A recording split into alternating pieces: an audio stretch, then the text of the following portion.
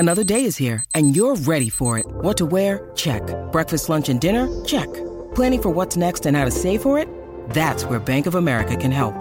For your financial to-dos, Bank of America has experts ready to help get you closer to your goals. Get started at one of our local financial centers or 24/7 in our mobile banking app. Find a location near you at bankofamerica.com/talktous.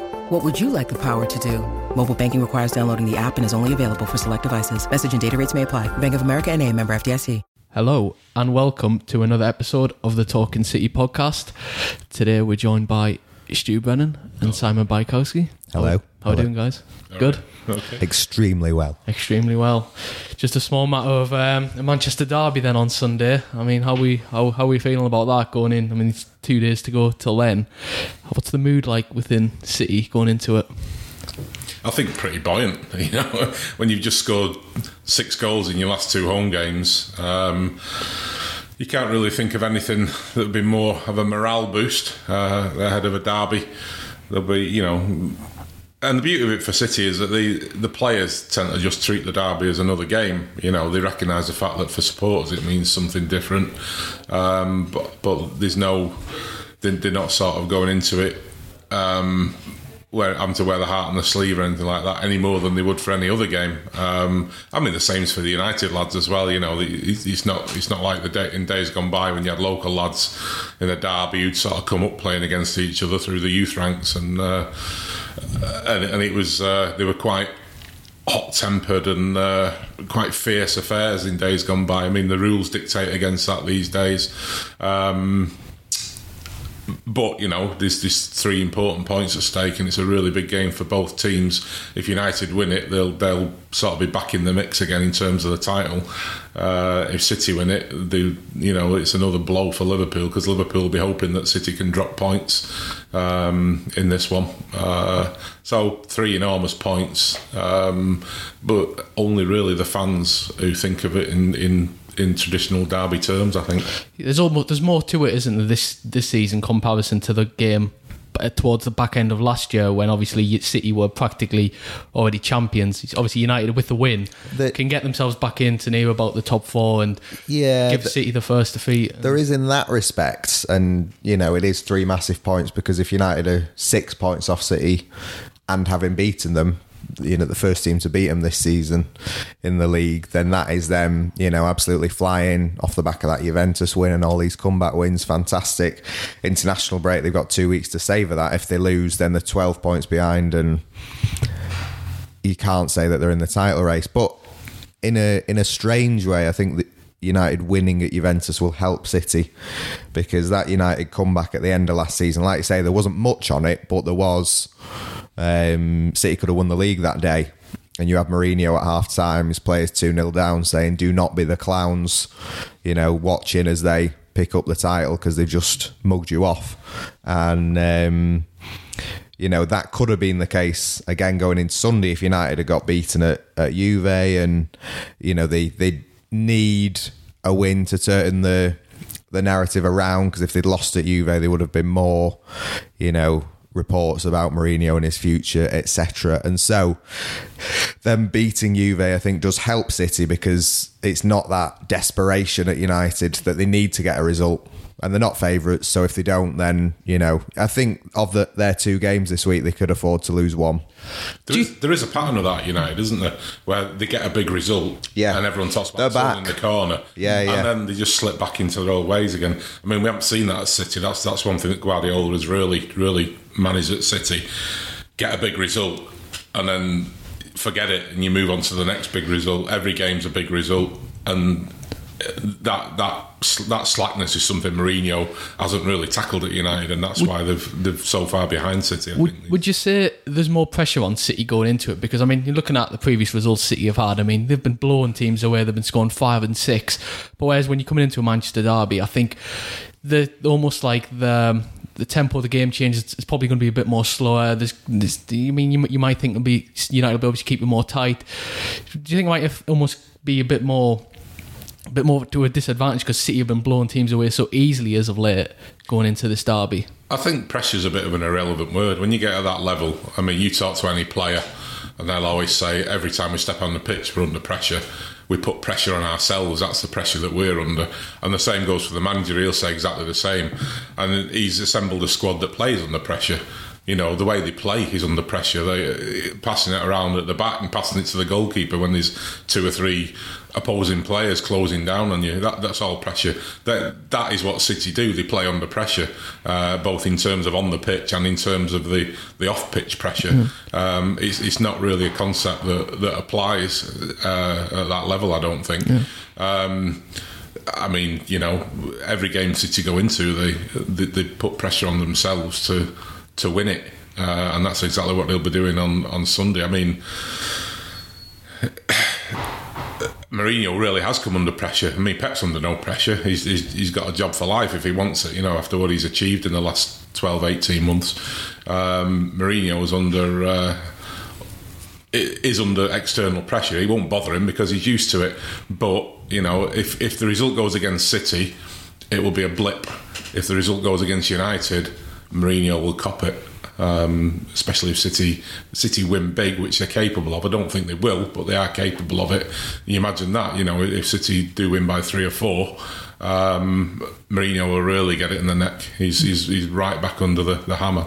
I suppose it does help as well having a coach like Pep, where it doesn't matter if you're almost playing, if you have a game against United or a game against Burnley. I think Pep, he obviously is the kind of coach that will treat every single game like there's a must win. He's always got the pressure on his players, so it does help in that sense. Yeah, and that's, I mean, the old last season, like Centurions versus Invincibles. Well, City lost a game when the great Arsenal side didn't, but it was because City went out to win every single game, they got more points than Arsenal, than that Arsenal team. So it was, you know, an interesting debate, but they do go for the jugular every single time, and neither set of players will have forgotten that derby in April, and City should still be hurting from it, and whether Guardiola and the players can sort of transpose that anger and hurt into kind of an even more devastating performance on the pitch could be key. So before going a bit further into the derby game, I just want to go back to the Champions League game against Shakhtar. Obviously another comfortable hammering from City. Raheem Sterling got a bit. I've seen a bit of criticism going his way for what happened to be a massive criticism. Are you sure about it? For a massive refereeing error. I mean, what do you guys make of that? What do you make of the criticism he has received from some parts? It's absolutely pathetic, and these people need to take a long hard look at themselves. You know, there are some people who say there are racist undertones to this. I don't know about that. I mean, only the people who are making these kind of allegations could answer that one. Unconsciously. Yeah, quite possibly. But the history of stick that Sterling has got is just outrageous. You know, he's a nice kid when all's said and done. Everybody who's ever met him has nothing but good words to say about him. You know, he's a decent, honest, polite, genuine lad who also happens to be an absolutely brilliant footballer. You know, I think he's in the last 12 months probably, he's sort of getting towards world class, if not there already. I mean, the last 2 games he's played world class. I mean, for me to be genuinely called world class, you have to keep doing that and do it in the big games as well. So if he does it against United, fair enough. But to have a go at him for what happened the other night is just ridiculous. It's preposterous. You know, it was clear to anybody who knows anything about football that what he tried to do was chip the ball over the keeper. He got it completely wrong, which even the best players do. He kicked the turf and he went over. You know, it looked quite theatrical, but that's because I think if you kick the turf like that, if you get your studs caught in the turf, you're at risk of injury, and your natural reaction is to throw yourself clear of it, which he did do. There's no way he was looking for a penalty. You know, it was just an accident. It's something that happened. The referee was unsighted. You can see from other camera angles that his assistant behind the goal was unsighted. But it was a quite preposterous penalty. I've got some sympathy for the officials because they got it badly wrong, but they couldn't really see it. Nobody could really see the incident. Why? Why does the guy behind the goal not why is there 5 of them and none of them can see it? Well, yeah, and Pep can see it from the dugout. Yeah, well, yeah, we couldn't see it from I couldn't see it from the press box. No, I need new glasses, but that's another matter. But anyhow, that's all. It's all by the by. I mean, it was a really bad decision. Sterling was a bit shamefaced about it. But then the criticism, I'm not quite sure where the criticism is. Is it of Sterling for not owning up? Because if that's the case, week in, week out in the Premier League, we're going to have players being castigated for not owning up when they've got a penalty that wasn't a penalty or whatever. You know? I think the only criticism you could have is that Sterling could have owned up, but at the same time, that's not his responsibility. That's the job of the referees, like Pep said. I mean, you've got the guy literally standing, is it behind the goal, who has a clear view of it. Can you tell me the last time, everyone's talking about Robbie Fowler, can you tell me the last time a professional footballer owned up and said, actually, ref, that wasn't a penalty, or actually, ref, I used my hand to put that into the net, or actually, ref... Fowler dived as well. Well, Fowler dived, and he also said afterwards that the only reason he owned up was because the goalkeeper was David Seaman, who was his England colleague, and he didn't want to queer his relationship with David Seaman, which is still very honest of him, you know. And it was a very sporting thing to do. But you're going back 20 odd years to find the last time these incidents happen. You know, there's probably a dozen of them in the Premier League every weekend, if not more. And players aren't owning up to them, but all of a sudden Raheem Sterling does it, and it's on the back page. People saying he's got no class, and then I noticed on social media that one of the journalists involved in that back page has been questioned as to why he said Sterling had no class, and he said, "No, I wasn't pointing that at Sterling." Well, who are you pointing it at then? Who you saying's got no class? You know, it's just the whole thing is just a disgrace in my opinion. I think, in fairness to Sterling as well, he's probably thinking, what on earth has just happened there? I've tripped over. We've all done it, haven't we? When we've been playing, it's almost like split second stuff where you're just like, what's going on? All of a sudden, the penalty's gone in, and it's happened. It is ridiculous. If you whack your foot into the turf when you go to chip it, it hurts and it's massively embarrassing, and often at 5-a-side it ends with the other team taking the ball off you and running up the other end and scoring. He's clearly done this many times. Which tells you why he's sitting here talking about football and not playing it. At least once. But again, it just seems mad that Raheem Sterling is singled out, because if Pep saw it, why didn't Pep run on the pitch and tell the referee? Why didn't any of the City players tell the referee? Why didn't the Shakhtar players did tell the referee, the ones that saw it, but the referee had made up his mind, and it's his mind that counts. And there's so many inconsistencies, like, a defender's meant to tell the ref that they fouled a striker and things like that. So I mean, I think in Sterling's case, I think back to when City played at Barcelona, and I think it was a game where they lost 4-0, and I think it was 1-0 at the time, and Sterling dodged into the box and was blatantly brought down by Umtiti. Umtiti just took his foot from under him. I say my eyesight isn't brilliant, but from my spot in the press box, I thought that's a penalty. And then you saw the replay and you thought 100% penalty. There's no doubt about that. He didn't get the penalty. Umtiti didn't turn around and say, actually, ref, I've just taken him out there, it's a penalty. And nobody expected Umtiti to do that. I wouldn't criticise Umtiti for that. Of course, it's just part of the game. You win some, you lose some. In this case, Sterling's got a big win out of it. But to start talking about him having no class and all, it's just disgraceful. It's awful.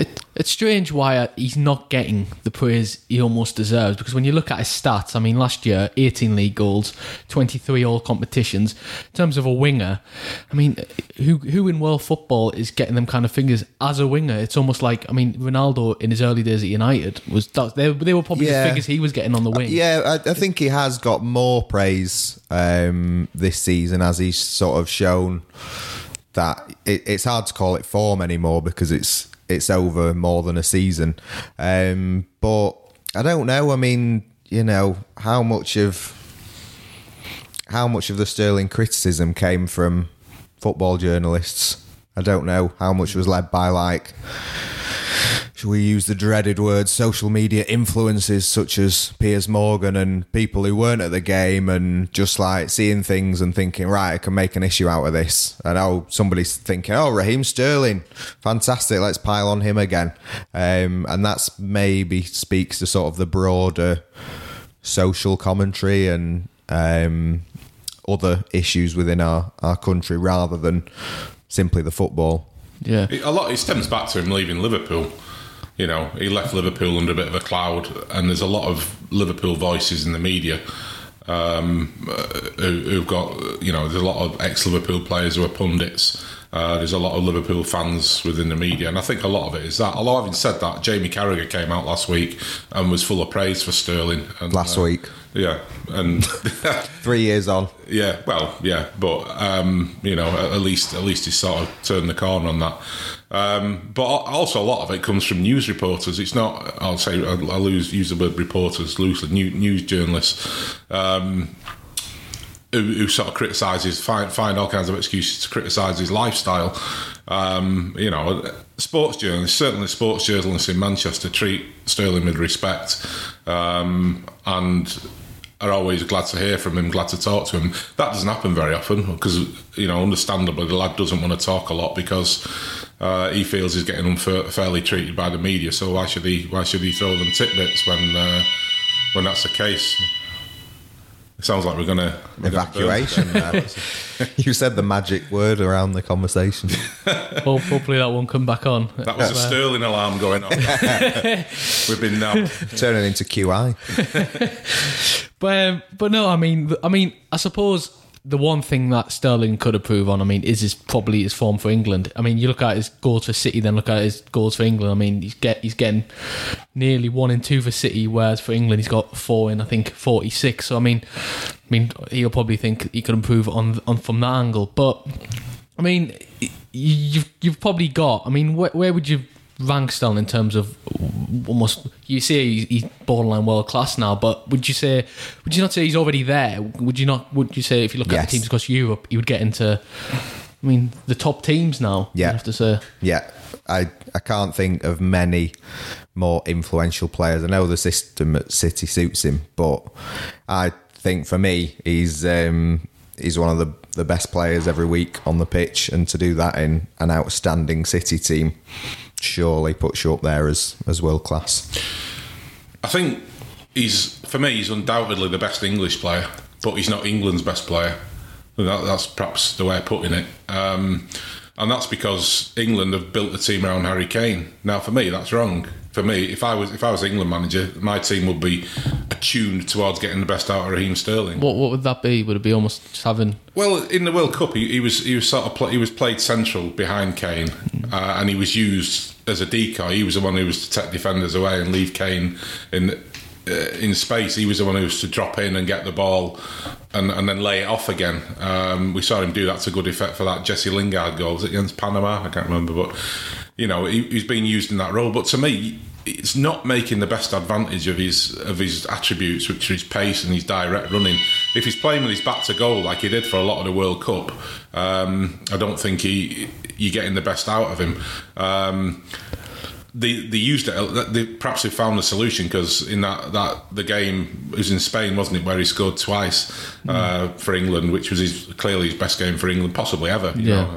And the first one was a great finish, and it showed exactly what he has got in his locker these days. So perhaps Gareth Southgate has found a way of utilising him. We'll only find that out in the next year or two for England. But you know, the flack he's got for playing for England has been completely muted by the support and the love he's got from the City fans. You know, they absolutely adore him. Guardiola adores him, and that's been shown by the fact that he's, from what we've heard, he's about to sign a bumper new contract. Has Southgate had success, though, because he's made England less English?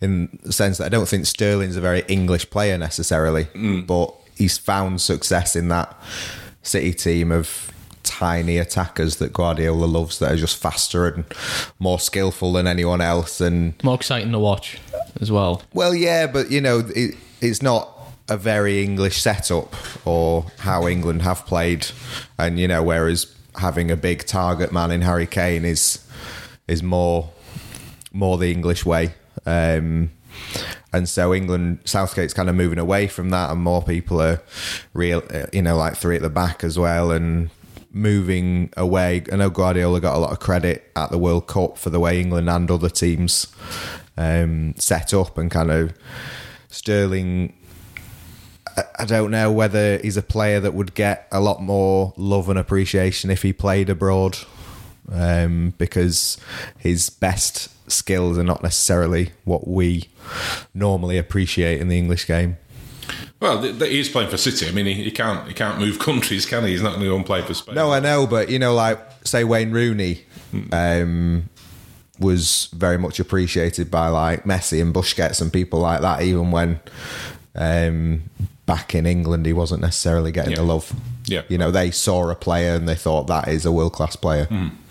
Yeah, fair enough. But so moving on from Sterling, in that Shakhtar game, Gabriel Jesus hat-trick, putting the pressure on Sergio Aguero. I mean, what a dilemma to have. You've got two in-form strikers going at it.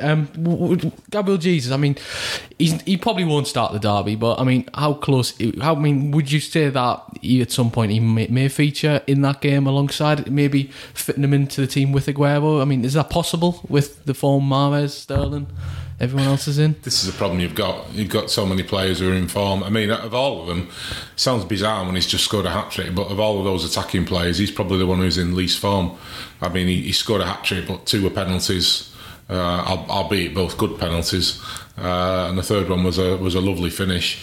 But in the game as a whole, he wasn't brilliant. He was good, but he wasn't brilliant. He gave the ball away too many times.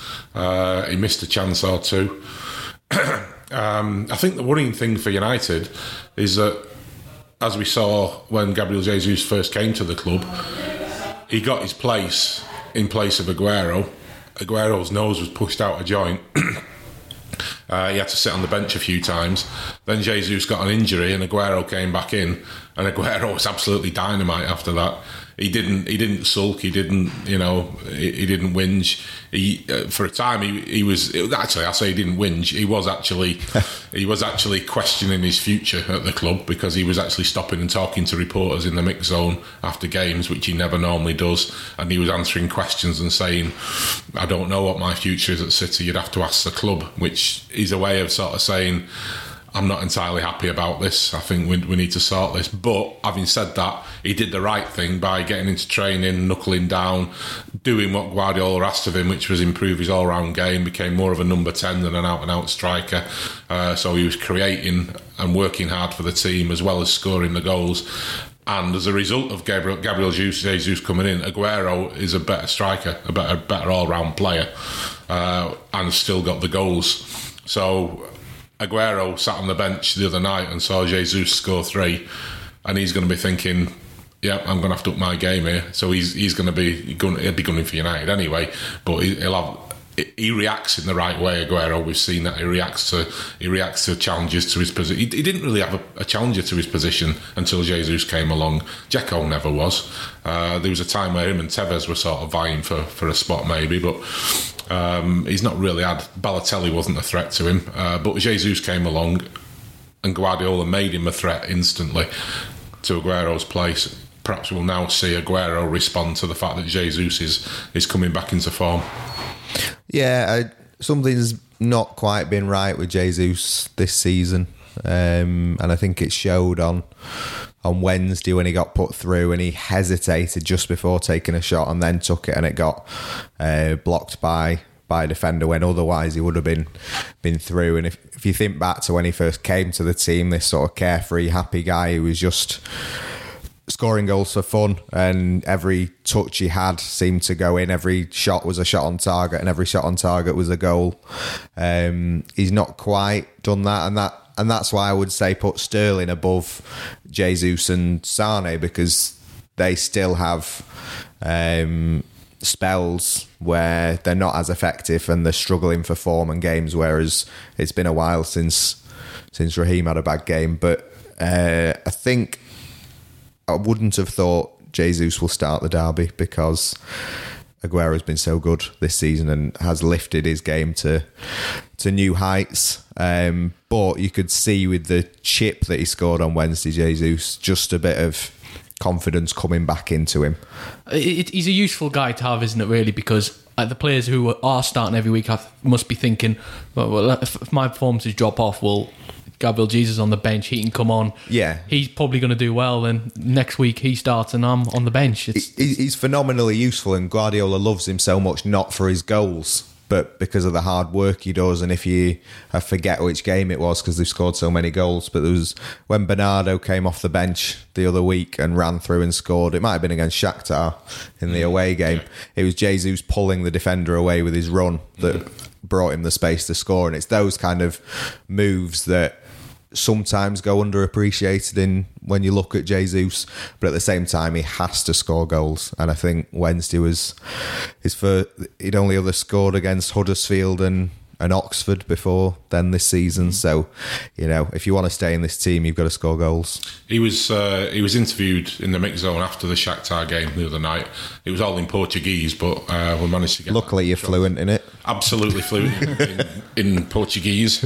I am the Portugueser, but we got it translated, and he sort of admitted that he hadn't been at his best for quite a while, and he put that down to, it was a bit confusing really, because he said, since I had my first injury, I've not been the same. Now his first injury was shortly into his City career, about a month after he came, and he scored about 5 goals in 6 games, and then he was injured at Bournemouth. He broke his metatarsal and had to have surgery on it. And then sort of came back and just sort of saw out the season really, but then last season he had a good season. His figures will tell you that. Was it 20 goals in 52 games or something like that? Yeah, he kept Aguero out of the derby at Old Trafford. Yeah, he had a good season. He wasn't outstanding, but he was good, or very good. But then this season he's really struggled. Now I wonder. He said, since I had the surgery. Now, the only surgery unless he's had surgery that nobody's talked about, the only surgery I can think of is on his metatarsal when he, shortly after he started. I think he perhaps meant the injury at the start of the season. Since he got that injury, he hasn't been quite the same. I'm saying that. Has he been injured this season? Or am I thinking back to... He was out last season. Yeah. For a while. Yeah, that's what I'm thinking of. But it was a little bit confusing what he said, but he's basically saying injury has set me back, and I feel now that I'm getting back to where I was. So if that's the case, it's bad news for the Premier League, and probably good news for Sergio Aguero and for Pep Guardiola, to be honest. Well, he certainly is obviously a very important part of City's team, even if he isn't starting.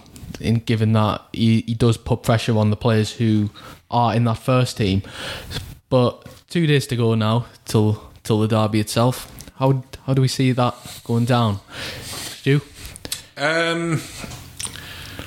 Predicting that I'm never one who sits on the fence. You can't sit on the fence. I don't score predictions. I never sit on the fence. I'll give you a full prediction, including scorers and minutes if you want, because I don't care. Go on. You can hit us with it. But no, for derbies are so tough because anything happens. Even when United were on top in the derby going back years, you couldn't predict it because City go to Old Trafford and turn them over, and then in the last few years, United have been the underdogs, but they've gone to City, and so who would have predicted that United would have won 3-2 at half time last season?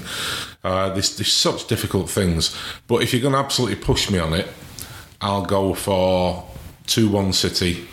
I'm not going to predict scorers and minutes. You just said you would. If I knew that. No, I said normally I would. Oh, okay. But not for a derby. 2-1 in City. If I knew that, I'd be straight down the bookies. I wouldn't be sitting here talking to you two. Sorry? I think, like I was saying with, I think Juve have maybe taken some of the heat off City. I think it will be 3-1 to City. 3-1. Confident. Well, I mean, they've got to start as heavy favourites. They can't stop scoring at the minute. They're in supreme form, and you just look at that attack, and whoever comes in, it's just full of goals. And as good as David De Gea is, I'm not sure the defence in front of him has been that solid this season. So interesting that you both went for City to concede, despite City's. Well, it's a derby, isn't it? Yeah. And I don't know. United have been scoring, haven't they? As much as they have to... been coming back a lot. They have to concede to start playing, so you can see City conceding. They've been very good at the back for some time. Ederson was a bit rash at the weekend with Southampton, but yeah, I think just because it's a derby, you'd think both teams would score. Right, that's just about all we have time for today. If you haven't already subscribed to us on Acast, please be sure to do so. We have that dreaded international break coming up next week, so we'll hopefully have a couple of podcasts out in that time to keep you going through that international break. So thank you for joining us, and hopefully we'll be back with a positive podcast after the derby.